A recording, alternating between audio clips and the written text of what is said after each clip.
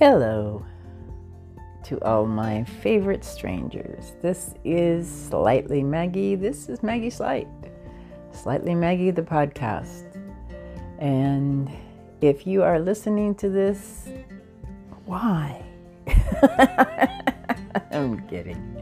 Thank you. Thank you for caring. Thank you for listening. Thank you for being curious to what's going on in the slightly crooked brain of Maggie Slight.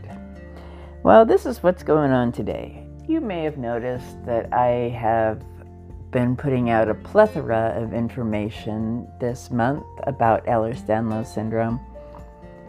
This is Ehlers-Danlos Syndrome Awareness Month, and for the first time ever, I am participating in a social media challenge. This is new for me. I haven't done one of these. Yes, I am a social media big person in that I like to share a lot of things. But being very neurodivergent, I go in fits and starts. And it's hard for me to maintain a constant posting schedule. So this is very new for me. Actually, this TikTok is helping. But I came on here today. This is day 18 of Ehlers-Danlos social media challenge. Ehlers-Danlos Awareness Month social media challenge. Day 18 is supposed to be words to parents. So, words to parents. What would I tell a parent who has a child newly diagnosed, who has a child who they think might need to be diagnosed, or maybe who has a child? What would I tell to a parent, any parent? Listen to your kids. Listen to your kids. Not just what they're saying out of their mouth. Listen to their body language. Listen to their frustrations. Listen to what they can't tell you. What they won't tell you. How do you do that? Watch them. You've watched them since they were babies. Watch how they move. Watch how they don't move and how they used to move.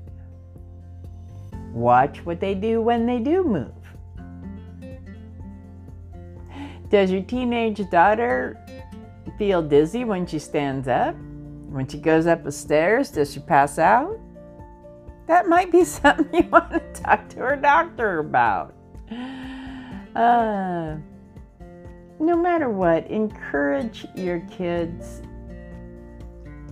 to talk to you about what's going on in their bodies and their brains. It isn't hypochondria to be aware of one's body and the pains and aches that it has. It isn't inappropriate to take into consideration one's body's abilities and disabilities. I joke. I made a really kind of a bad joke on TikTok because I was sitting in the bathroom looking at my power chair through the door. And it's just like, bored. Let's see what's going on behind this door, and open the door and there's a power chair. It's like, oh no, well maybe there's a better door. Is there a better door around here? And on that I put, me before I opened the door, just, being hypermobile with my hips and sitting in W sits and such as a child. By the way, if your child sits in a W, that is with their knees front, their feet back behind their butt, no. Tell them to stop. That is a very bad way for your knees and your hips I know it's comfortable. Yeah, I know it's comfortable. If you have EDS, it is one of the most comfortable ways to sit.